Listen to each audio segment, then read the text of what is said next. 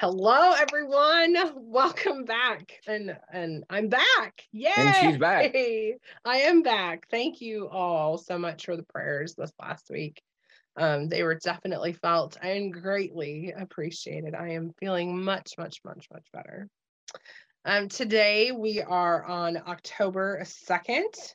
This is lesson number 5, and it's God's powerful deliverance. But before we get into our devotional reading, I am Reverend Becky Zardi. I'm the Director of Ministry with Women for the Ministry Council for the Cumberland Presbyterian Church.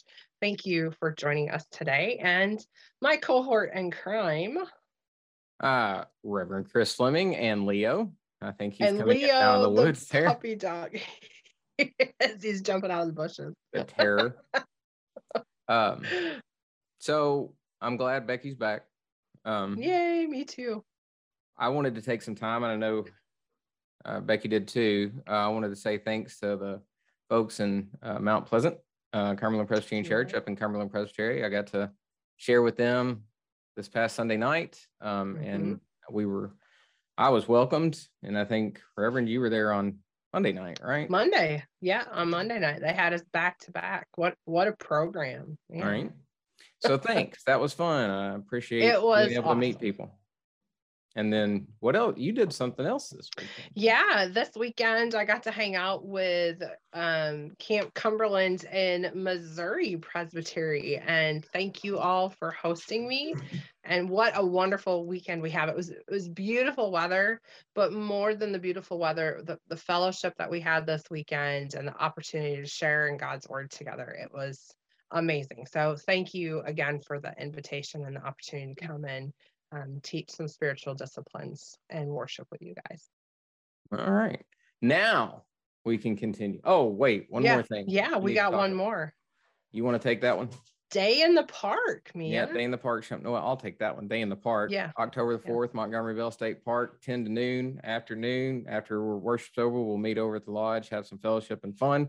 But we also have some announcement coming for our encounter videos. So yes, I'll let you take it now. Starting in the winter program, which is the December, January, February quarter, we are going to be starting a new format with our videos, and we're really excited because, well, the quality of video will probably be better since we're doing it in an actual recording studio. But it's going to be about a half an hour long, and we're just going to change things up a little bit, but it's still going to be a great teaching material and opportunity for our teachers. Yeah. We are going to try to make the videos and the leader guide. The leader guide will stay the same for the winter quarter, but come spring, the videos and the leader guide will go hand in hand. So that's what we're trying to do. We have had somebody that has reached out and said, we want to help the church, help the encounter, and help make some good stuff that can be used online, can be used in paper with classrooms or whatnot. So we're excited about trying something new. And so thanks for all of y'all making that possible. Absolutely. And your passion for the encounter. And man, I'm telling you, everywhere I go, I know Chris and I talk about this all the time, but everywhere we go, we meet people who watch our videos, and we just cannot thank you enough for your support, for your love, your care, and your compassion that you show for us when you meet us out and wherever it is that we're traveling. So thank you for continuing to support the encounter, and thank you for continuing to support us in what we do. You're greatly appreciated.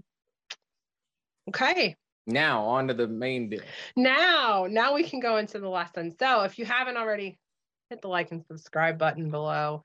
Share this with your friends. So today, our scripture reading comes from Exodus chapter 14, verses 10 through 14 and 21 through 29. Our memory verse is Exodus 14:13. It says, "But Moses said to the people, 'Do not fear. Stand by and see the salvation of the Lord, which he will perform for you today. For the Egyptians whom you have seen today, you will never see them again, ever.'" Amen. That's pretty serious. So Caleb starts our discussion question in the intro. You're going too fast. You take off a week and you forget the prayer of illumination. I did forget the prayer. I'm so sorry. My bad. Okay. So let's have the prayer for illumination. I'm so sorry. Almighty God, you are always near and always protecting us. Sometimes it is difficult to understand why bad things happen when we seek to be faithful to you. In our study today, illumine our minds to your love and providence. Let it encourage us to continue to be faithful followers. Amen. Okay, now that was a good prayer. Where did you find that one at? I don't think I did. I think that was Eleanor, I believe. Nice. Very good. Well, that was an excellent prayer. Well done. So our discussion question that Caleb starts us off with. When you hear the word Exodus, what words or thoughts immediately come to mind? Spirituals. Go down, Moses. This is even when I wasn't a Christian. Like the Exodus imagery is amazing. And then if you pair that with like the spirituals that were, I don't know if they were written down, but that were created in early American centuries with slavery and stuff. Go down, Moses is one. God's going to trouble the water. That's another one that, like, anytime I think of Exodus, I think of those two songs instantly. So gotcha. That's kind of cool. Yep. So yeah, I do love that song. What about that's you? A good one. I immediately think of the walls of water. I mean, that is like the first thing that comes to my mind, and probably just because I loved the Disney Pixar animation.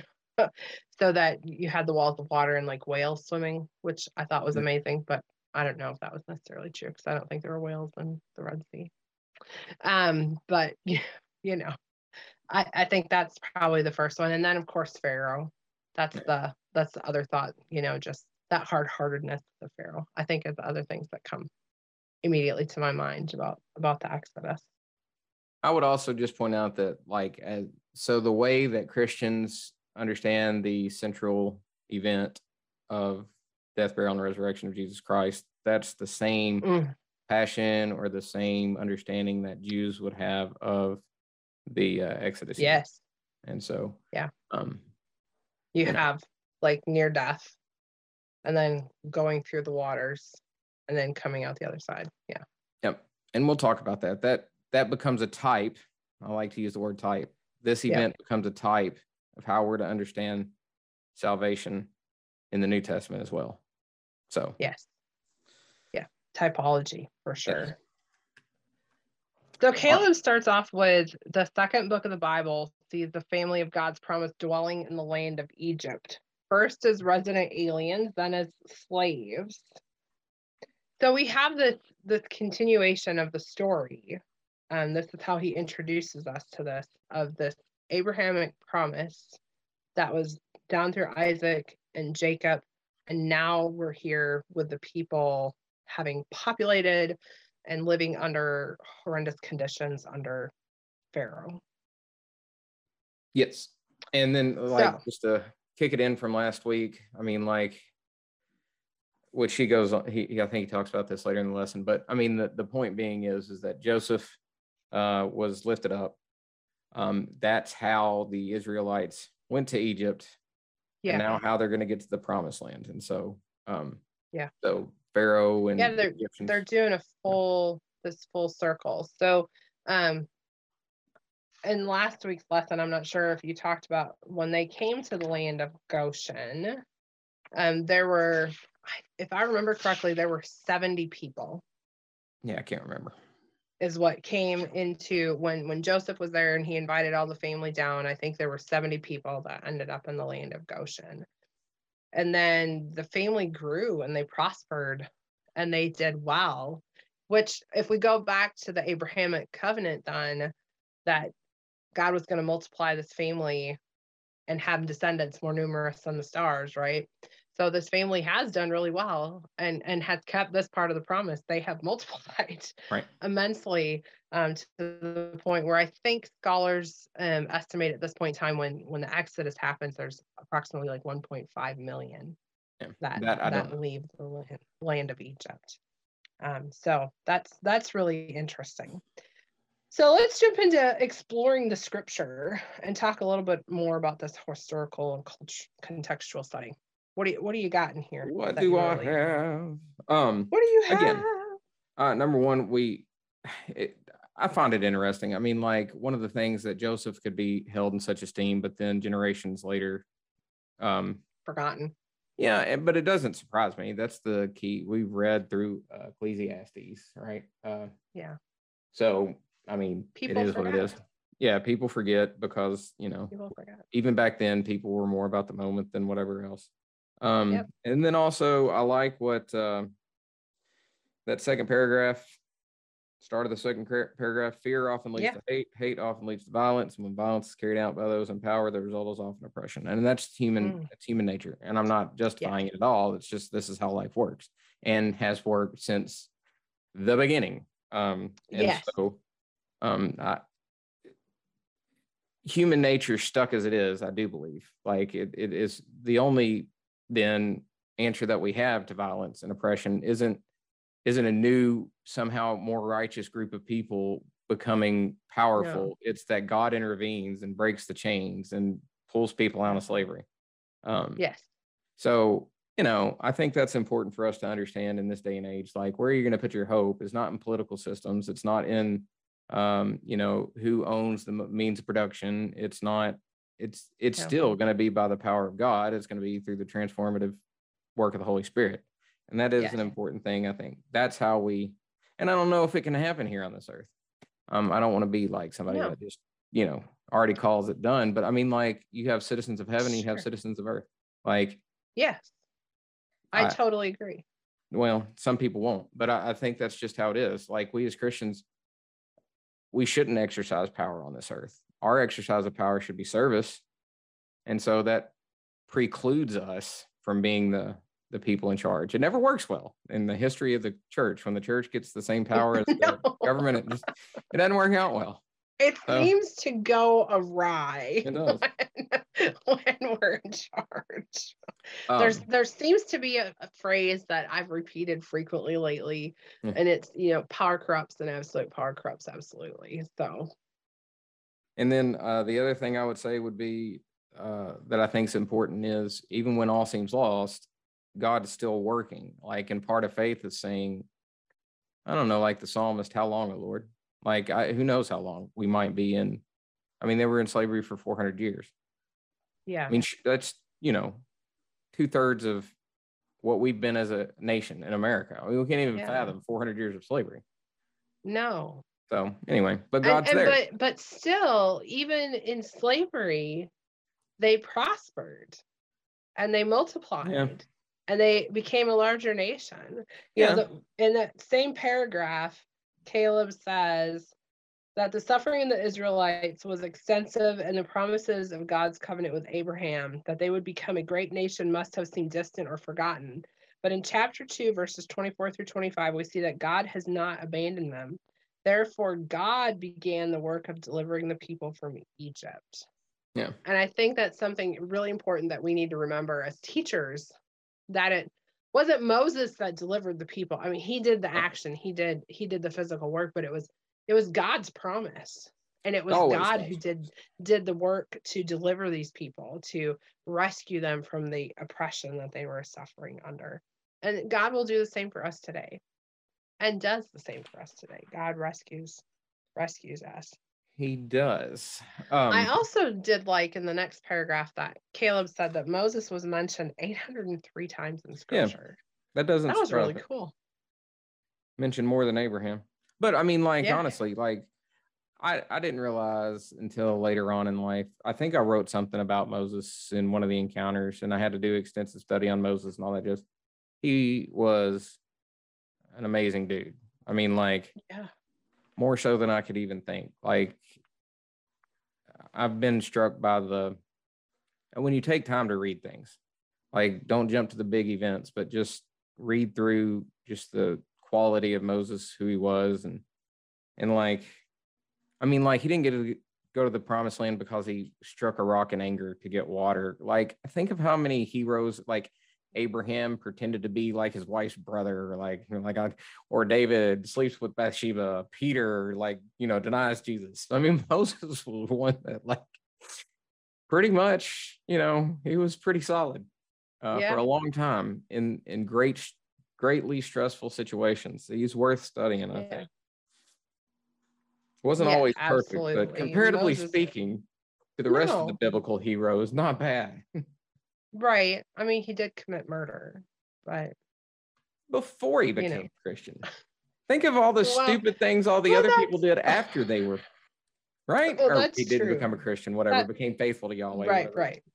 Yeah, that's true. But it is interesting, just the dynamic person that Moses had to have been, and that's something I think that's worth diving into as a teacher, to really think about who Moses was. I mean, he was raised in the Egyptian royalty, so he understood the ins and outs, the workings of the royalty. But at the same time, he was raised by his nursemaid, who happened to be his mother. So he would also have been, I'm sure, taught his Jewish heritage. Even though he was adopted into Pharaoh's family, he was also taught his Jewish heritage. And I think wasn't it when he was 40 that he murdered the Egyptian in anger? And then he ran away. I mean, think about the fact that he was 40. Yeah. It wasn't like he was an angry 15-year-old. He had lived a great many years inside of the royalty with the royal family, understanding how the inner workings happen. And then after he murdered the Egyptian, he was so afraid, he ran away and became a shepherd and did that for 40 years. Right. So he was 80 when God found him on the mountain. Yeah. And he still came up with excuses, Look, I don't talk real well. I don't think I'm the one you need to send, But after that, he was pretty solid. Yeah. I mean, it's amazing if you really stop and think about the lifespan that he led, the experiences that he went through to come to this culminating point of leading the Jewish people from Pharaoh out of that land of Egypt. To me, that's phenomenal. It is absolutely phenomenal when you really think about it. So the final plague happens, and we have the death of the firstborn children in Egypt. And then Pharaoh finally says, fine, take your people, get the heck out of here. We're done.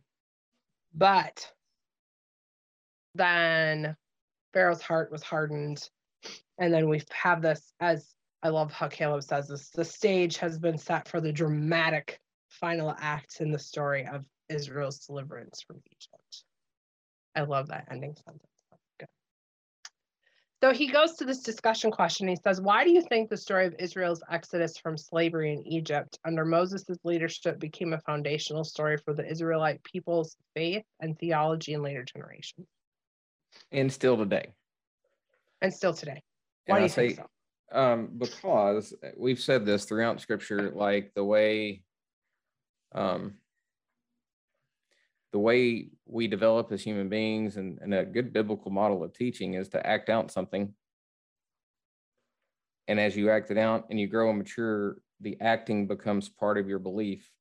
And so, like, in a very, again, typological way, if you want to, we're released from slavery of sin. Yeah. And we're headed to the promised land through the death of Christ. The water was split, the veil was split, these kinds of things. Like, it's so, like, oftentimes God uses physical things to illustrate a spiritual point. It's like blindness in the New Testament, lame people walking, these kinds of things. And so I think that's why this became. The other thing is that Exodus then is also the foundation by which we think of our separateness from the world. Like the Egyptians were the dominant culture. And what those 10 plagues did was to assert God's dominance over the powerful culture. And then also the Exodus said that you're going to be my people and you're going to be different than the Egyptians. So like everything in the book of Exodus was basically a denial of the power and the culture of the Egyptians. And so I think that carries over then to the New Testament, that even though there's a powerful culture and government or war armies or whatnot. We're separate. We have different values in the world. We have different exercises of power than the world. And God is our protector and God is our leader, not any political party, government, whoever. It's not. Right. So I think that's drenched in the Old and New Testament, really. Yeah, absolutely. Or I should say the Old and New Testament. Is it Paul who says that we're in the world, but we're not of the world? Jesus kind of refers to it when Jesus said that too. When he's doing his final discourse in John. I mean, yeah. But anyway, I think that's my take. I would totally agree with that. That was an excellent explanation. So let's dig a little deeper, shall we? Yeah. What do you have in digging deeper that really stuck out to you? Not as much. I think when I read this whole thing, I can kind of sum it up as saying, faith makes a difference in how you understand things. So like bottom of that first paragraph, I mean, like there's two ways to think about this whole like deliverance thing. Like, yeah, it's hard. And you could accuse God of just wanting to kill them in the wilderness. Like that last part of the first paragraph. What have you done to us, bringing us out of Egypt, right? Let us alone. Yeah. Serve the Egyptians. Like, when you lack faith, then that's the way you'll feel. But if you have the, imagination of faith, what is possible when you're free? Who knows? But it's not going to be. We've talked about this plenty of times. I mean, we're just comfortable being comfortable. Even if it's terrible, sure. at least it's, something. Well, and I think that's the thing that we need to understand with the Israelites is even though the oppression that they suffered under was horrendous, the brutality that they suffered under the Egyptians, it was still suffering that they understood. Yeah. Or they knew how to live. Yeah. They knew how to survive even under that oppression. And now they're being brought out into something completely unknown to them, completely new, uncertain, and terrifying. And this is where the vast majority of them were. Like, why did you bring us out here to the wilderness? Were there not graves enough for us in Egypt? Yeah. Because this was something completely new and unknown to them and uncertain. Their future was not. They couldn't look ahead and say tomorrow we're going to live. It must have been absolutely terrifying. I like that last sentence of the second paragraph on page 26. Essentially, Caleb writes, good job, Caleb. This is a good line. Yeah. Good. Essentially, as the Israelites shout at Moses with the words Egypt, Egypt, Egypt, Moses reassures them with the word God, God, God. And that's what I was trying to say earlier, is God's delineating between the two, for sure. Yes. Yeah. And he goes on to say in that next paragraph, basically what I was just talking about, that the Israelites were here forced to trust and rely solely upon God, but they didn't know how to do that. Yeah. And you got to learn those kinds of things. Yeah. And you relearn it every generation. You relearn it really in your own life. How many times do you go to, I don't want to be a drama queen here, but as you live, as you become, like when you first become a parent, how scary is that? And then when your kid gets a driver's license and they go out, take a big trip for the first time, you come back to these moments where you're absolutely powerless. And the only thing you can do is just trust. And then, there's stories where it didn't turn out well. Right. And you still got to live. Right. And yes. And faith makes a difference in that. Yeah. Anyway. Yeah, because you can't put people in a plastic bubble and expect them to live life. It just doesn't work that way. And lose your job. Same. Financial ruin. Things happen. Yeah. Yeah. Yeah, absolutely. These are all terrifying things, and I think that's what we're getting at here with the Israelites and the Egyptians is it was the evil that they knew and understood. And God was trying to offer them this new way, this different way. But they didn't see it. They couldn't understand it. They didn't have the foresight to see that it was going to be better. Right. And so they were terrified. They were absolutely terrified and weren't sure how to trust completely in God. Even with all the plagues, though, I mean, that just, that's something else that's hard for us to wrap our head around, is the fact that they witnessed these plagues happen to the Egyptians. And still, they were fearful. I don't know. I'm not too high on myself to know. Like, I've seen God do amazing things in my life, but the next chapter is always scary. Sure. I mean, that's true. So, like, and I have no reason to be scared, but it is what it is. Again, that's Sure. human nature, and that's something we battle. So, I don't know. I'm not as hard on the Egyptians as other people might be. I've said before in a sermon, the only difference between, the slaves or the Pharisees is about, in the case of the Hebrew slaves, 6,000 years. In the case of the Pharisees, 2,000 years. That's the only difference between me and them. It's just years. That's true. That's really true. That's really true. So Caleb points us to Matthew at the bottom of this section of Digging Deeper. It's the very top of page 27. And this is going on with that type of what's happening here. So here we have Matthew in chapter 20 and chapter 2. An angel warns Joseph to flee to Egypt with Mary and Jesus because the king of Israel, Herod, sought to murder him. So we have this story of Joseph and Mary and Jesus fleeing to Egypt instead of the reverse, where we fled from Egypt to the promised land. Now, but then he also gets called back. Going to Egypt, but then he does get called back. But he closes this section with he's no longer an Egyptian pharaoh that is being the oppressor, but it's a Jewish ruler. Yeah. So and I thought that was great how the reversal happened there.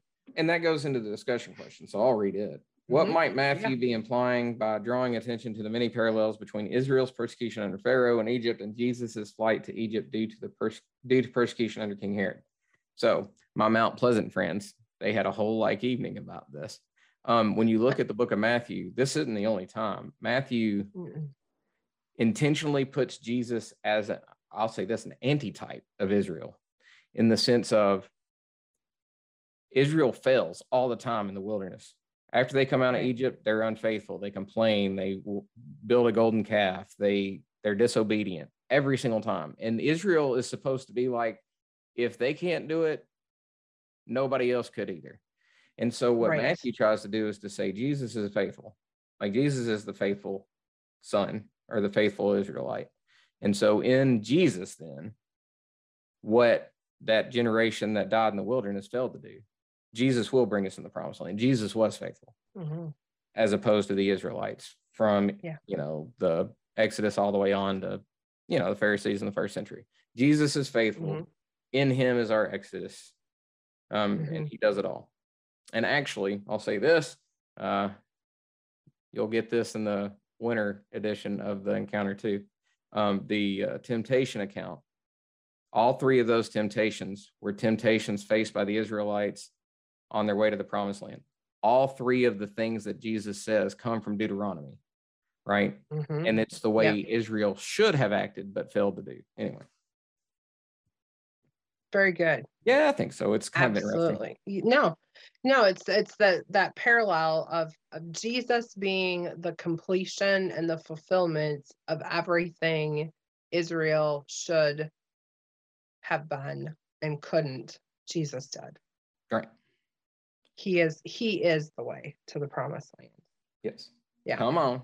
Preach it. Amazing. He is the way, the truth, the life, the bread, the vine. He is amazing. Yeah. So that's and it is really cool when you start putting it together, when you start pulling the scripture and realizing the parallels from the Old Testament to the New Testament and how they worked back and forth. I mean, that is phenomenal in and of itself. I love when we can dig deep and look at stuff like that. So let's learn from the scripture. We'll do it. So Caleb says in the bottom of that first paragraph, he says, I'll admit that I would be quick to hurl accusations and insults at my leader if they claim that God led us to such a place. Yeah. I mean, Caleb. True. It's true. Yeah. I mean, again, that goes back to what we were just talking about, human nature. That it is Leo jumping out of the bushes again. Poor Leo puppy.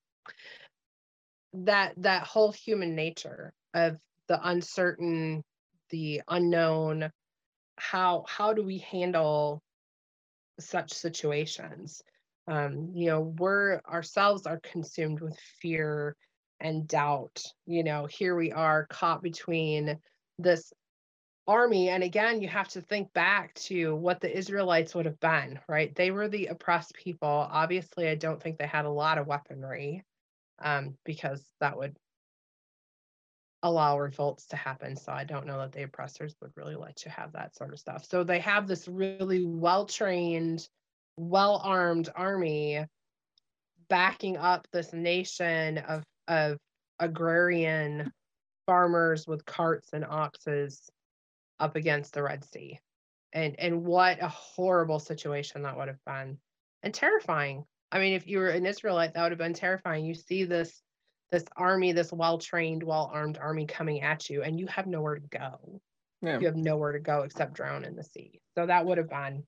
So I understand what Caleb was saying, because that would be a terrifying place to be as a human being.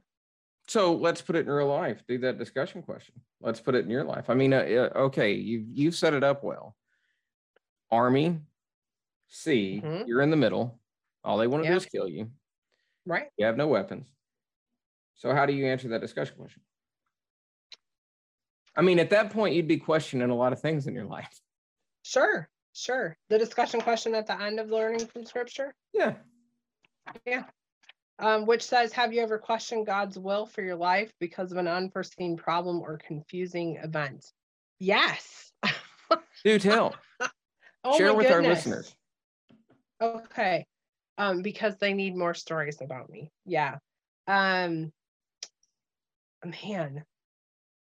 it's hard to put it in just one. I have had so many times where we have moved to different cities, and I didn't understand why we had to move, because things were going well wherever it was that we were.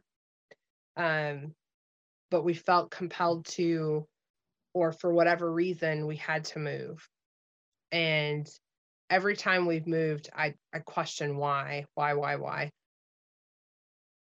But then something would happen. Amazing would happen. And God would reveal to me, this is why I had to be here at this time, because I was supposed to meet this person and be a part of their life. Or, or sometimes it was for me, like, why did I move to Marion, Kentucky? To meet Tarasisco. That's same time that Reverend Tarasisco moved to Marion, Kentucky. And that's why, because that's what got me back into church. That's what got me introduced to the Cumberland Presbyterian Church. So there was a reason that I needed to move to Marion, Kentucky. Sometimes it was changing jobs. Like, I didn't understand why I would have to change jobs, but then at the same time, now that I'm in the position I'm in, I can look back at all of the jobs that I've held and go, okay, those were the skills that I learned back here that now I'm able to use and utilize in the position that I'm in. So yeah, there's been a lot of times in my life that I just, was really frustrated about whatever it was that I was going through. But now I can look back and go, I see where God was working in that. Yeah. I think looking backwards is the key a lot of times. I mean, like we would like to have ourselves to where we can convince ourselves that looking forward is easy, but it's hard. There's 2 times where I can put in my life. Too many unknowns. Yeah.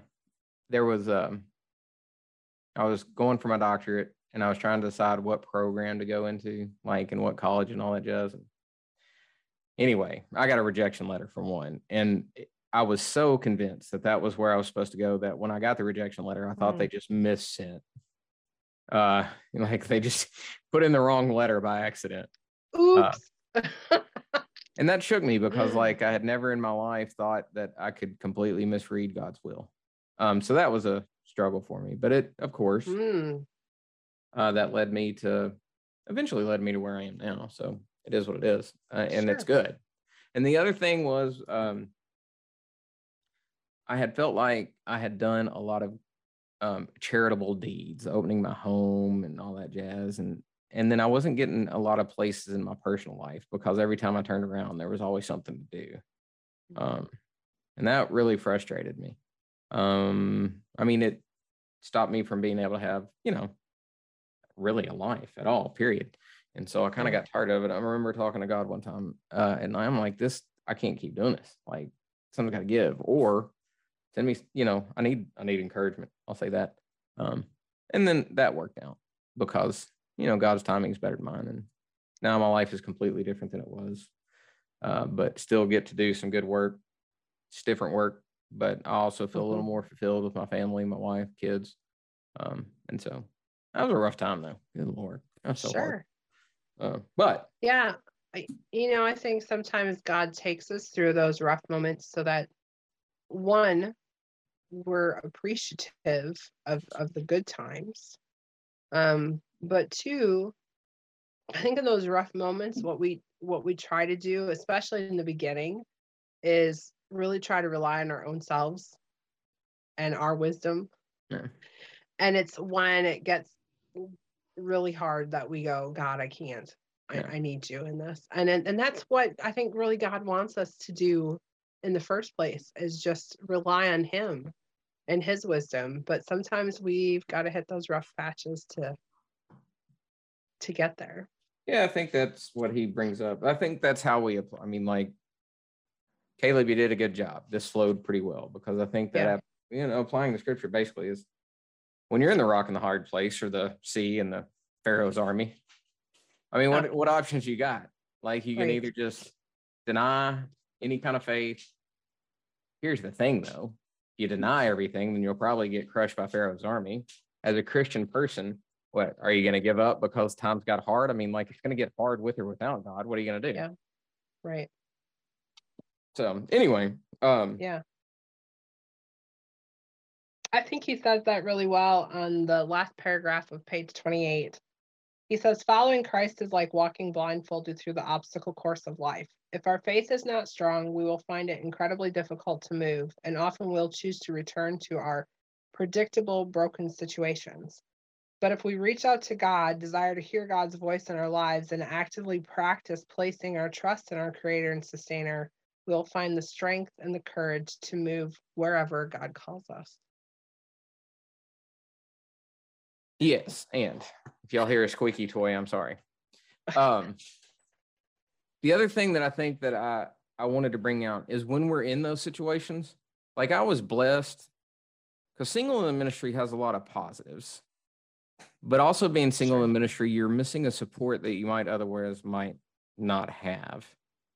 But I remember some of my elders at the Margaret Hank Church, God bless them. They were my Moses in a sense. They were assuring me life is on the right track, even when I couldn't see it. And so I think Moses probably should be heralded in this sense. And it also shows our responsibility as Sunday school teachers, as preachers. Like, you have people in your pews that are struggling deeply, and they're trying this church thing, and they're hanging on by thread, and they need you, faithful people in their lives, to see what they can't and then to proclaim it. Like, this is the gospel. And I think Moses, in his way, that was the gospel to the Israelites. When you see the army, you see the Red Sea, at least one person can see through that. Yes, and see God working in it. Yeah, and you need that. Like, and so, like, and if you're listening to this and you're not a Sunday school teacher, you're not a preacher or whatnot, like, you have a role, like, as a parent or as a friend. Absolutely. Be prayed up because you need to see what God is doing sometimes, and hopefully somebody's faithful in your life and they'll return the favor. But sometimes you got to have that person that just sees it and pushes you forward. So I think that's absolutely important. Yeah, that's the encourager that we need in our life. That's the reason. that's the reason that community is so important. You know, the whole nation of Israel came together to be set apart, to be different from the rest of the world. And that's what we are as followers of Christ. We're different from the rest of the world. We're not like everybody else. We're supposed to be something different and show the world a different way of doing life, of living here in this amazing creation. That is our responsibility, but we do that in community. And when we forsake that fellowship of believers, when we forsake that community, we're missing a huge part of who we are and what we're supposed to be.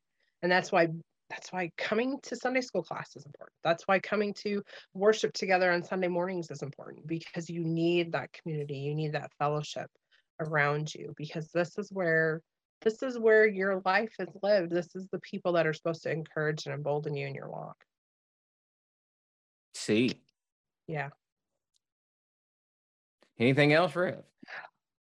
Man, good job, Caleb. This was Job. excellent. An excellent study. I hope our teachers really dive deeper into Moses this week and take a good look at just what an amazing person Moses really was. I mean, more than just the cursory glance that we often give Moses. I mean, really do some digging. And if you're in the Cookeville Church and you're watching this and you get a chance, tips are not required, but always appreciated. If you want to bless Brother Caleb, maybe do that. How's that? Just Absolutely. Kidding. Not kidding. He just got married. Help him out. Anyway, any parting shots? Be blessed, my beautiful friends, and remember Day in the Park's coming up. Want to see your smiling faces there. Would love to see you. Now, I guess I will end this with, may the Lord bless you, keep you, make his face shine upon you, and be gracious unto you. May the Lord turn his face towards you and give you peace. Amen. Amen. Bye, everyone.